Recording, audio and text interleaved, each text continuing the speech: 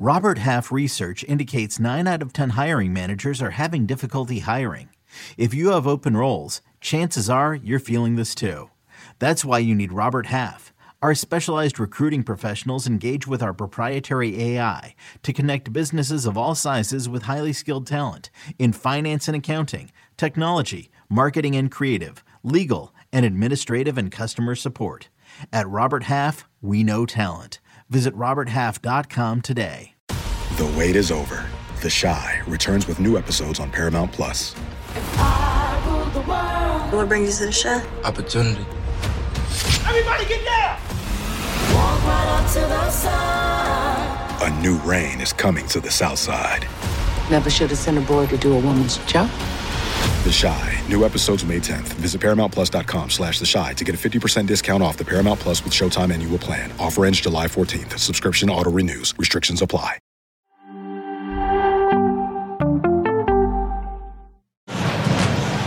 Is off his line, and a chance from the halfway line. Kucha knows where that was going. The Columbus Crew are off to the conference final. This ball, cross opportunity here. There it is. Moscata. It's on to an all-Ohio Eastern Conference final. Hector Herrera delivers with the left foot. It's there.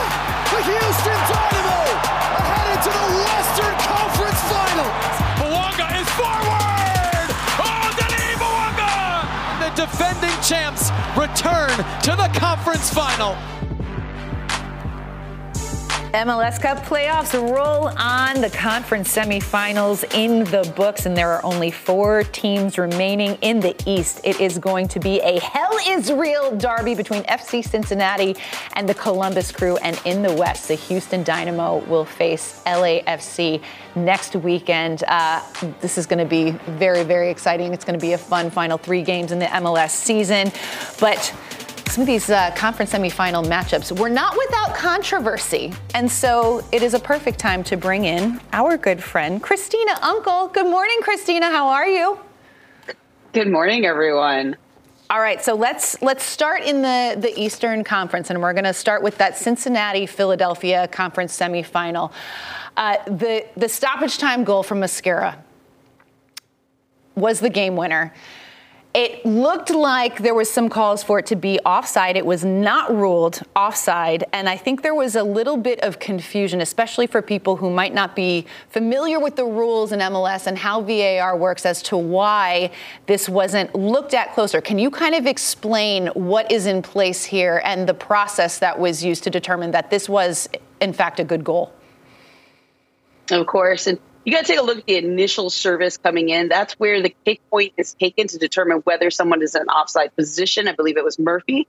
Whether or not he was in an offside position at the time the ball is distributed in. The on-field decision was no offside, good goal, let it stand. Then the VAR checked to see whether or not there's any kind of conclusive evidence to show that he, in fact, is in an offside position. Now, this decision is very, very, very tight, whether he's on or whether he's off.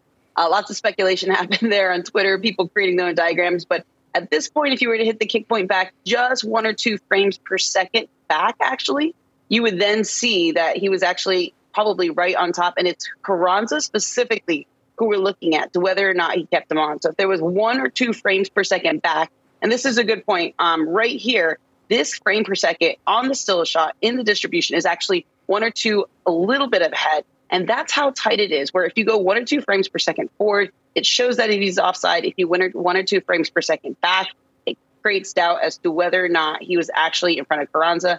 It's very tight. The toe is essentially the only thing at play here. And if we were effectively talking about, and this would be actually 1 more frame per second, and that's how tight it could be. The question is essentially, do we know where the toe is of Carranza in this thing? And this is the difference between Major League Soccer versus other leagues in this game, is in the fact that toes don't keep people offside. So therefore, because the VAR is not conclusive where Carranza's actual toe is, the decision to not send this down is actually the correct decision. Christina, I knew just from doing MLS Instant Replay for a number of years that these angles are play tricks with your mind. But when I'm looking at this play, I know it doesn't help that the commentators are also calling for this to be offside or that they believe it is offside. But I'm hearing that there's another angle that VAR had access to that the broadcast didn't. Can you help people understand if there are angles that the broadcast may not get that the VAR room has access to? Yeah, Charlie, that's good to clarify that, because I have heard that as well too. And trust me, I've gotten access to all the angles that the VAR had as well. And there's no angle that the broadcasting booth does not have access to. You hit it on the head, though. The one that we're all taking a look on is actually a little bit further to the left. So to be exactly point on where the assistant referee cam was, you're actually looking straight down that path here, because we're at least about 6 to 7, essentially potentially yards to the left. It can be deceptive. And when we're talking about inches, that's enough to say whether it's a goal or it's not goal. But the broadcast does have every single angle that the VAR has as well. Christina, let me ask a question regarding the lines. I know a lot of fans were asking for the lines. MLS does not have access to the line technology that you see in the VAR, let's say in the Premier League, which has caused a lot of controversy. If that doesn't exist, what is the protocol by which the VAR decides whether or not to send the ref to the screen on the pitch? Is it just an eye test? Is it just all these angles? What exactly is that protocol? So the implementation of having lines for this, as you kind of mentioned, that is a league requirement and or decision in order whether or not they want to invest in that type of technology. As you mentioned, that's what I think makes not everyone as angry in Major League Soccer, because you don't have offsides that are offside due to toes. But here, when you are the VAR and you're in that booth, you're taking a look, it is essentially an eye test. There are no lines that you're dropping in. You're not taking a piece of paper and catty cornering it onto the screen. You're really taking a look at every single available camera angle, which here would be your high 18 right, which would essentially be the one that's telling you whether or not you actually have that conclusive evidence. And as you can see, that is the reason why that was not recommended down, because it doesn't pass 100% with clarity that you can do a complete still shot and say, yes, we know in fact where Carranza's toe is. And because of that, you can't take away a goal if you don't know. I like it. I do. I like it. I imagine had the AR called the offside, there probably was no conclusive evidence to call it the other way either, to validate the goal, I would imagine. Right, Christina? Yeah, no, that's 100% correct. Right. Either decision that would it would have been a check complete from the VAR perspective. But that's a good reminder as to why these are super tight. The on-field decision exists, right, and the football world prefers goals. Christina, let's move it on to talk about that handball in the Sporting Kansas City Houston game, or lack of a handball on the goal line. I remember that we have spoken so many times, right, about deliberate handballs, that trumps. We've used that vocabulary before in these back and forths with you, that deliberate handballs have trumped the natural silhouette, right, that a player creates when making his body larger or not. How come that doesn't break the threshold of a deliberate handball on the line, or is this another inconclusive evidence that it did clearly and obviously hit his arm? No, unfortunately, this is one we're going to want back. This one is going to fall in the sense that the VAR should have recommended a penalty and a red card for denying an obvious goal scoring by the hand. Here, one of the biggest things is, and there's going to be debate about this, I think, from the football community, is was his arm in a natural position when it made an impact onto his left arm? It's very clear it did hit his left arm. However, what essentially on the FIFA current interpretations is saying, right, because the argument's going to be, was it natural, was it not natural, et cetera. But the biggest focus for us, and this is where I know that the VAR really focused on, was it natural, was it not natural, and determined it was in fact natural. However, the FIFA interpretations have us take a look at also impact when we're applying these. And this is a very good reminder of the 2002 FIFA World Cup qualifier, Germany versus USA, the Berhalter one, where if there is an arm that is preventing the ball from going into the back of the net, the football world wants that called. So unfortunately, the decision was not to send it down because the focus on was the fact that it was natural. Arm was tight. It was to the left side of the body. It hit on the upper portion of the arm. But the reality is FIFA's expectation and preferred answer is it's for it to be recommended down for a penalty and for a red card. I think for me that it was guilty because his arm was not close to his body, and he moved the arm to get close to his body in order to block the ball. Mm-hmm. It also felt as if his arm was going towards the ball. Even, I think Christina hits it on the head, a hand that prevents the ball from going to the back of the net. That's like the most anti-soccer example you could possibly give. A guy standing on the goal line, that's not the goalkeeper. The ball hits his arm. If had his arm not been there, it's going into the back of the net.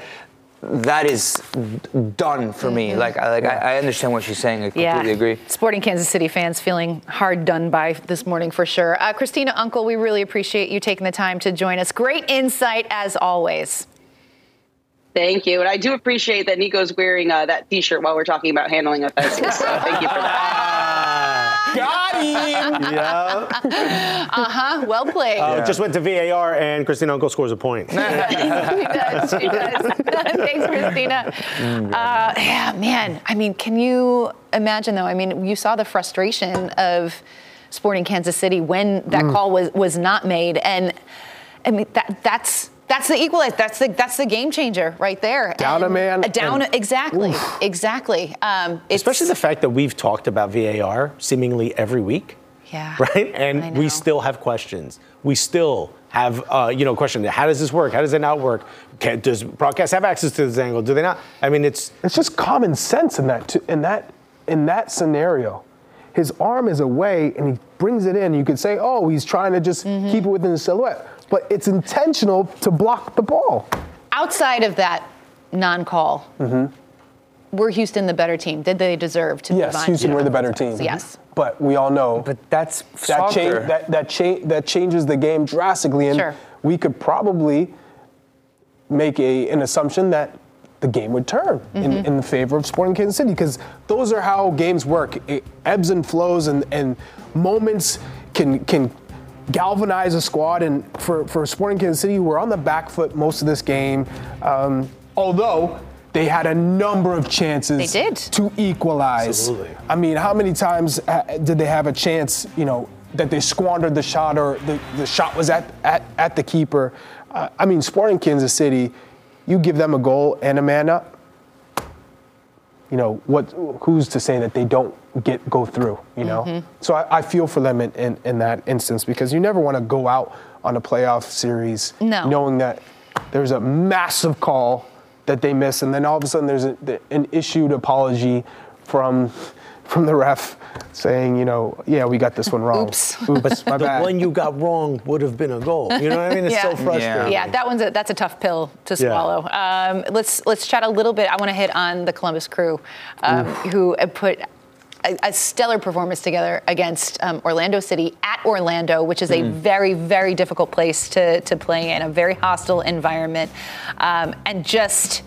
I'm so impressed. I'm really impressed watching what they were able to do at the end of the game. Christian Ramirez coming in literally is one of his first touches of the game, and he finds a way. That's what he does. Great movement inside the box to score that goal. This is just. I'm very excited about the Columbus Crew. 100%. I think very deservedly so, but Orlando reacted very well to Schlegel's red card. They lost the center back, and they had to play a man down for the rest of the game and then the extra time. And they created enough arguments to get the equalizer. Yeah. They did. They were so good, a man down. The response from the team, almost maybe they played even better a man down. It was crazy. They had clear opportunities. And I want to throw out one standout performer before we go, and that's Maxime Crepeau. Oh, my God. Without him, LAFC are going home. But Denny Bouangas gets a goal, but Crepeau stood on his head to prevent Seattle from winning at home. So look at the road teams winning. And this, which is not easy to do. It is not. Especially not in Seattle. A one-game play. Seattle and Orlando, two tough places to go. It's going to be. There's a lot of momentum all of a sudden. Also, Schulte for Columbus, the young keeper for them, had a great match as well. MLS playoffs. We're giving up. With one game, they were on fire. Let's go. Single game elimination. Single game. Fun. All fired up. Yes. The 7-month playoffs. I was eating my popcorn watching this. All right, we're going to take a break. We're going to chat some more results around Europe when we return. Don't go anywhere.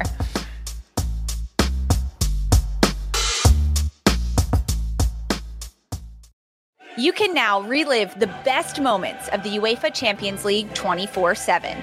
The UEFA Champions League channel is a new 24-hour streaming channel serving non-stop goals, highlights, and full match replays from the world's most prestigious club competition. reminisce on your favorite moments, legendary players, and brilliant goals with the UEFA Champions League channel, streaming around the clock on Pluto TV and the CBS Sports app.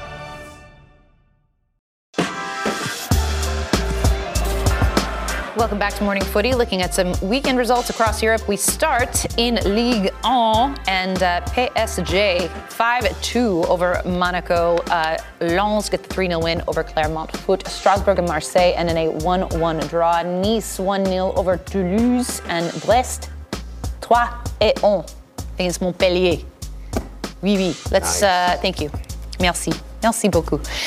Let's chat PSG, who have, they seem to have found their form, and they put up 5 goals against Monaco. My goodness. Dembele. First goal of the season for him. Just that first touch, and this is another player who has shown world-class ability, just not consistent enough. Dude, he's finding his form, though, and to me, Ousmane Dembele was the man of the match. I got a chance to watch this at a bar with no one else caring about this game, so it was kind of fun. It was, and I was like, "Yo, we're all rooting for the red team," and everyone was like, "Why they stink?" And I was like, "No, they're playing pretty well. They're just, what are you going to do when you got Mbappe and Ousmane Dembele on those wings? There was no cover for them. They were completely bossing this match." And you have Colomwani, who comes in and scores a great goal. Vitinha gets on the score sheet. I just think this PSG side is coming together. That's how it feels. I think we all knew it was going to take some time.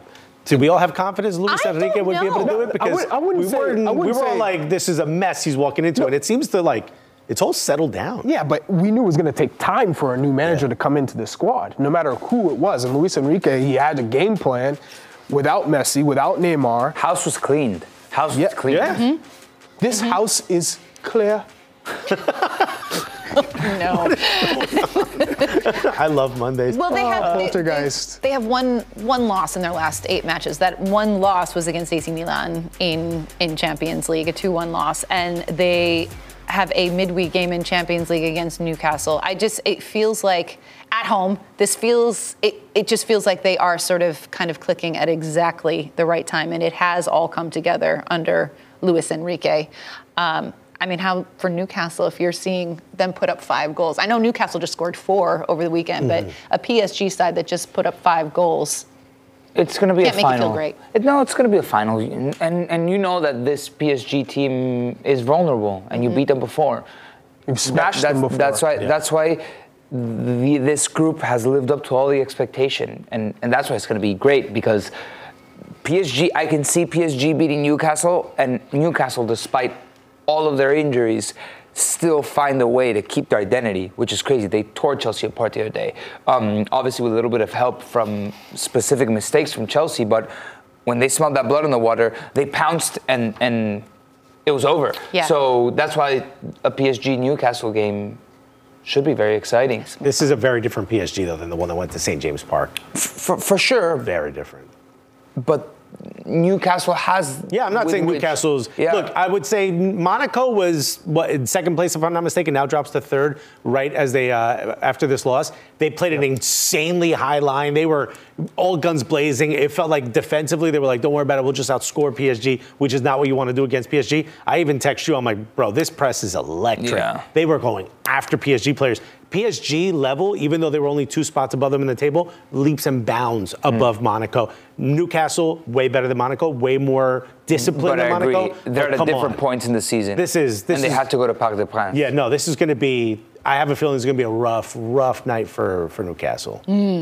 We'll see. All right, let's move it along to the Bundesliga. Let's check out the weekend results in Germany. Bayern Munich 1-0 over Köln. Who Leverkusen. Guess. Take one guess. Take a wild guess who scored for Bayern Munich.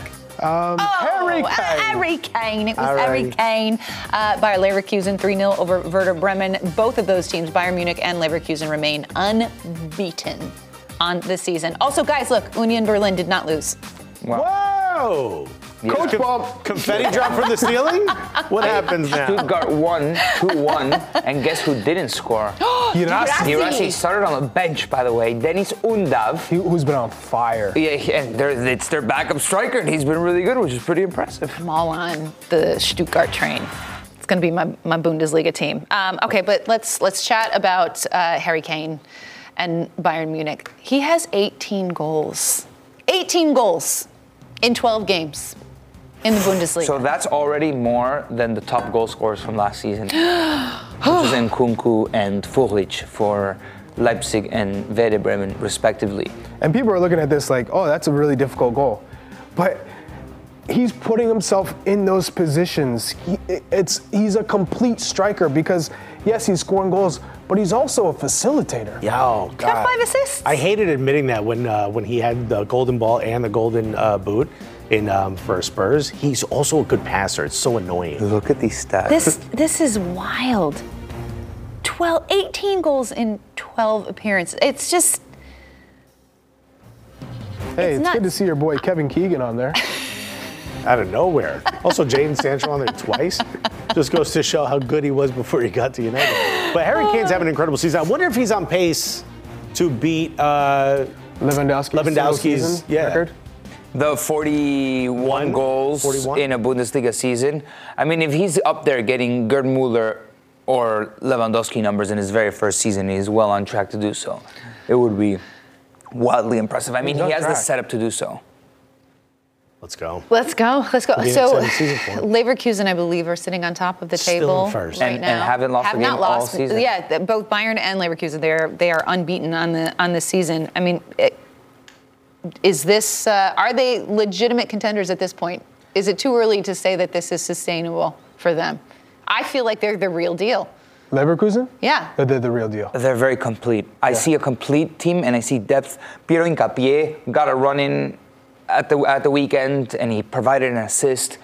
They have a decent, not a whole amount of depth, not like Bayern, but a decent amount where someone swaps out, you plug them in, yes, and they understand what they're supposed to be doing, player per player, role per role. They have a strong identity. The manager knows what he's doing. Yeah. Everybody is going in the same direction, which is great to see. I love how they have so many different weapons. Oh, yeah. You know, whether it's Frimpong or Grimaldo bombing down, keeping with, and then Jonas Hoffmann comes in, you have Florian Wirtz, and then obviously Victor Boniface up top, Granit Xhaka being able to so much play between the lines. Watch their triple, their 1, 2, 3 set pieces, counterattack, keeping possession. Whatever the game asks, I think Xabi Alonso has really programmed this team to respond, and they're just playing phenomenal football. Xabi Alonso goes to Real Madrid. Does he bring Boniface with him? 100%. You think so? Yes. Oh, I love it. I love it. Calm down over there. Last Nigerian to play for Real Madrid. Last Nigerian to play for Real Madrid. They're like Essien. Ooh. Look it up. Trying to have to go back. You said Nigerian? Last Nigerian to play for Real Madrid. Information that I don't have at the top of my head. Oh, excuse me. Then who's the last Nigerian to play for Real Madrid? Don't know. That's a good question. All right. We're going to take a break. We've got plenty more to come on Morning Footy when we return after a quick timeout. Don't go anywhere.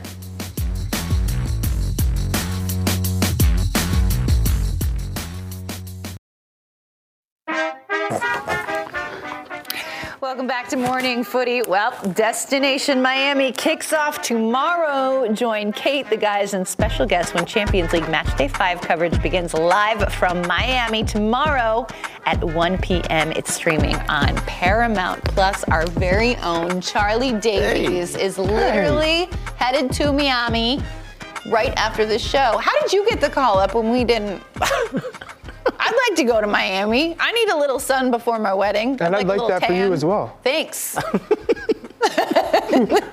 What are you going to be doing? Tell us. We'll be talking about soccer, Champions League matches, the U.S. men's national team players playing on Champions League squads. We're talking to our guy Guillaume Balaguer, who is the next guest on Kicking It. Hey, he did promise to get you a shirt. He got me a shirt. Oh! I got a Guillaume Balaguer shirt. Are you wearing it in Miami? No, that'd be too much. I can't go. That's a perfect Miami. I can't Miami. go Guillaume on Guillaume. Oh, double Guillaume? It'd be like this. Oh, with the Spider-Man. We'd be the Spider-Man meme. Like, I wouldn't be able to tell the difference. Exactly. How did you not get the call for this, Mr. Miami. Yeah, but I got to hold on the fort doing Golazo show. Oh, that's right. Bro, you're from Miami. I'm coming back for the Golazo show. Yeah. You're from Miami. I'm Cuban. You want some before your wedding. I'm like, I just want to go. Bro. You couldn't leave Freddie hanging. You bring the kid from New Hampshire? The kid's from Miami? I'm Cubano. I'm Dominican. Oye, que lo que? Que lo que? Hey, claro que sí. De lo mío, right here. Claro que sí. Have fun, Chuck. Really happy for you. I'll bring the sun back. I know you will. You always do. You're a ray of sunshine as it is. I need a tan. I'll tell you that right now. It's fine. You see how they did me and Josh doing me like. Josh gave you the real Dominican. Yeah. Gave you the Sammy Sosa. Yeah, he gave me the Sammy Sosa. Damn. All right. Looking like Peppa Pig. Okay. Well, let's chat some Champions League, shall we? We're just going to start in the group of death. Group F. Let's take a look at the standings as they are right now. Borussia Dortmund actually sitting on top, followed by PSG, AC Milan, and Newcastle at the bottom. A big match between Milan and Dortmund. First of all, based on we're approaching match day 5, and Dortmund hadn't looked that convincing. They score 4 goals over the weekend against Mönchengladbach, and suddenly they're sitting on top of the standings in the group of death. For you, Charlie, how surprised are you that they're in this position? I'm very surprised because they haven't. There's not real conviction with this Dortmund side. Yet here they are, just battling in Champions League, getting the results they need, and here you see Milan just with an easy tap in. But I haven't been, impressed with the way that they attack. Mm-hmm. They haven't been in any game for me overpowering their opponents at all. And to say that they're sitting at the top of this group, it's crazy. I didn't even see them being top 2, let alone top of the group. And it's not even that. They're I don't know if they're too convincing winning. They went down 2-0. It's like almost erratic. Okay, they go down 2-0, and then they go up 3-2. There are only a handful of games from Dortmund this season that you can point out. It's like, wow, that was a great convincing win. They were by far the better team. How you expect from Dortmund, right? Throughout the Bundesliga. Yeah. I mean, they got back-to-back wins at Newcastle, and I think, like we were talking St. about, James's Park. right? We were talking about the converging moments when they meet each other in this group of death, right? PSG's on the up, and at the beginning, PSG was on the down, Newcastle was on the up, but now it's switched around. And Dortmund, for some reason, as of late, to me they haven't been convincing, but they get the results, whereas which is Milan crazy. is not getting the results, right? But also, if for Dortmund, who are the game changers on this team? Who could Marco Reus? No. Yeah. I mean, who? Sabitzer, they brought him off at halftime for Gio Reyna. Yeah, Füllkrug. Füllkrug? Come on. Yeah, I mean... Sounds like a breakfast cereal. Julian Brandt is their best player this season, without a shadow of a doubt, but I feel like he needs Is he a game changer? He can't put his team on his back. I don't see him. For an entire season. He can in moments. Every other team in this group has game changers we could sit here and point. I mean, we talked about AC Milan. We've seen Christian Pulisic be influential. Leao, obviously. Giroud still doing it at the top level. Hernandez. I mean, these are incredible players. Dortmund, I couldn't tell you how they've done this. Certainly, I don't know how they're going to be able to keep this up, especially with PSG switching gears. They're now in 5th gear. They're rolling. On Milan's side, they hadn't scored a goal in Champions League. They get the 2-1 win over PSG. They get a 1-0 win over Fiorentina over the weekend. Do you feel like they're entering match day 5 here with any sort of momentum? How do you feel about this matchup? Obviously, still no Leao. I imagine Giroud won't be healthy for this game, so there will have to rely on other offensive threats. Not only Pulisic, not only Chukwueze. Theo Hernandez is an offensive threat. Luka Jovic again. I mean, they had to rely on a 15-year-old to come into the match. So I have my questions, but if they want to get out of the group, they need to put up a strong performance at home, and they hadn't been scoring in the group stage. They finally got a big win at home in the last fixture against PSG, so they have to replicate that against a team that got 2 pretty big wins against Newcastle. Yeah, and at home you have to win. You have to win. Come on, Loftus-Cheek, Reinders, they've got some players that can step in. It's crazy though. I think when when Champions League first started, we were looking at Group F, this group of death. I think we all said that AC Milan were our favorites to win. And did we say Newcastle number 2? I think did. You did. I did. I don't know. I think we all know. Backtracking now. PSG. But PSG at the time, I mean, we were like, oh, they don't. Too many unknowns. Yeah, exactly. And now it's just it's quite remarkable. Look at this. If Newcastle beats PSG, they're on 7, and then Milan wins, the table becomes 8, 7, 7, 6. Like anybody can win, anybody can be eliminated. Yes. Like I don't think. That's the beauty of this group of death, and this is why it has played out so fabulously through 5 match days that all of our predictions and all the stuff that we said can still happen. It's a whisker away of happening. It better happen that way after this round. Yeah. It's fun. It's fun. Chuck's going to be chatting about it all the way in Miami. Good for you. Enjoy. I hope it rains every day. All right, we're going to take another break. Nico, are you ready? We're going to let you cook. Oh. Next segment. Yeah. We're going to chat some River Plate. South American. That's not illegal. This is where Nico really shines, guys.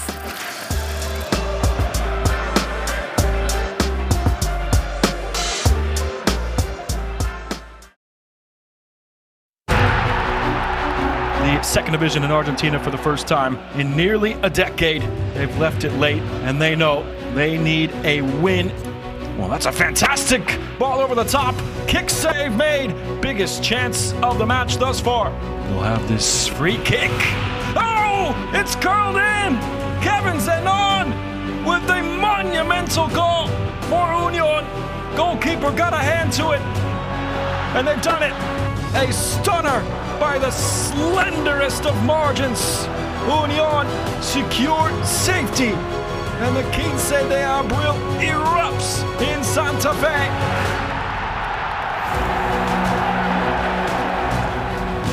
The Argentine First Division, the totals table is finally over. This is the league plus the League Cup, all the points put together. We're talking about the relegation battle, and Arsenal was already relegated going to last match day because of the averages table and a lot of things, but let's just call it Arsenal has been out. So it was technically between Union, Colón, and Gimnasia. Mind you, Union and Colón are both from Santa Fe, so one of them was going to get relegated. And Colón lost.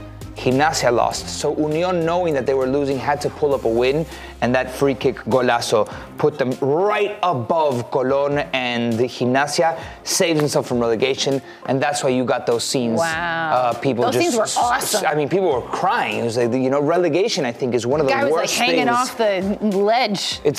Relegation is one of the worst things that can happen to your team. Mind you, though, you saw the table, Colón and Gimnasia are tied on points. There's no goal differential. There's no whoever has more wins. It's going to a single game playoff on Friday at 3 p.m. We'll have it on Paramount Plus to determine who's the last relegated team, which is absolutely wild. That's cutthroat. I love that. I'm just lucky and thankful I never had the experience of being relegated, because there was one time where I was in a club that was fighting relegation battle, which and club? Where were you? Show. And then they stayed up, and the following year they went down. Wow. After I left Hammarby, they went down before they came back up. Oh, there seems to be a trend. Yeah, get rid of Charlie leaves. Everything the team goes down. Wow. They didn't have their goal scorer. Yeah. Wow. Yeah. No. I think relegation is some of the worst that can happen to you. Yeah. As a club, like it's the worst thing. You're really breaking new ground here. As a player, you no, because you know why your salary gets cut. No, in Argentina, he's like, worse for the player too. The topic of conversation in Argentina has become since Madrid, right? Since the 2018 Copa Libertadores. What's worse, getting relegated or losing the Copa Libertadores final or Continental final getting relegated to your arch rival? Getting relegated. To no surprise, I think getting relegated is also because that's what happened to the other worse, teams. Yeah. Big shock. Can we keep it in South America? We can. What's going on in Brazil? Man. Nico, Brazil. So Brazil, there are your results for the teams that are fighting for the top spot. Botafogo was up 1-0. They conceded in the 90th minute. Flamengo, as we mentioned before earlier on the show, won. Atletico Mineiro, who is now suddenly in the hunt, beat Gremio, who is also in the hunt, 1-0. Palmeiras drew Fortaleza 1-1, by the way. That was not a 1-0 loss. It was a 1-1 draw, which puts it all in the balance with 3 match day remaining. That's a match day this midweek, 1 at the weekend, and then it's all over next midweek. And all of those teams are still alive. Look at Atletico Mineiro out of nowhere, go jumping into 4th place. Bragantino's essentially out though. They're on a downward slide. Correct. Same with Gremio. So all these teams have how many matches remaining, Nico? Everybody has 3 match day remaining. I found a website that you can compute all the scores. Mind you, tiebreaker, by the way, is amount of victories first, then goal differential. And I put in all the scores that I thought. I was trying to get it as even as possible. And there's a way for everybody to feel like 1 to 4 to all finish on the same amount of points. And the victories are right up there in ballpark range. What are the tiebreakers then? Like if they finish on points, victories, and then goal differential, and then it gets a little bit tricky, but there's even a draw, like a drawing of lots to determine, but it's like 7th criteria of tiebreaker. So if you're looking at these 6 teams right now, who do you think has the best chance at winning the title? Who are you betting on? Would you bet on Botafogo? I wouldn't. Botafogo hasn't won since October. Yeah. Even since before the John Textor rant against Palmeiras. How important was that game against Palmeiras? They're now top of the table. John Textor isn't doing good things. I would bet on Flamengo. I like Flamengo to win it all. They're hot and they know what it's like to win. They're winning. What are their next 3 matches look like? Great question. Flamengo is famous for that guy who tattooed their kit on his body. You ever see this? No. His entire. No. He tattooed the entire kit. He doesn't wear a kit when he plays, just the tat. He's a fan. It's a fan. And when he takes his kit off, he's still wearing a kit because it's the whole skin. His whole skin. So on Wednesday, they have Atletico Mineiro. That's a big one. Like if you want a championship hunt, you got to beat Atletico Mineiro and then Cuiabá and then at Sao Paulo. 2 games in the Maracanã, the last one away at Sao Paulo, which is... It's exciting. Yeah. Great stuff. It's going to get, we got to stay on top of this because it's going to get dicey. We will. As long as Nico Cantor is at this desk, we will stay on top of it. I'm excited. Are we going to stop talking about Brazil? No. I was waiting for Come on. No. You didn't do it. No. Oh, God. How about we should all take a bet on who wins and then whoever loses has to buy caipirinhas. Ooh, I like that. No. What a weekend. Jimmy. Chuck. Yes. Bon voyage. Safe travels. Bon voyage. Amigo. Thank you. I'm going to have a conversation with Messi about Disney. Yeah. Hola, Messi. Disney. Hola. Mi favorito. See you mañana. Charlie dice Messi.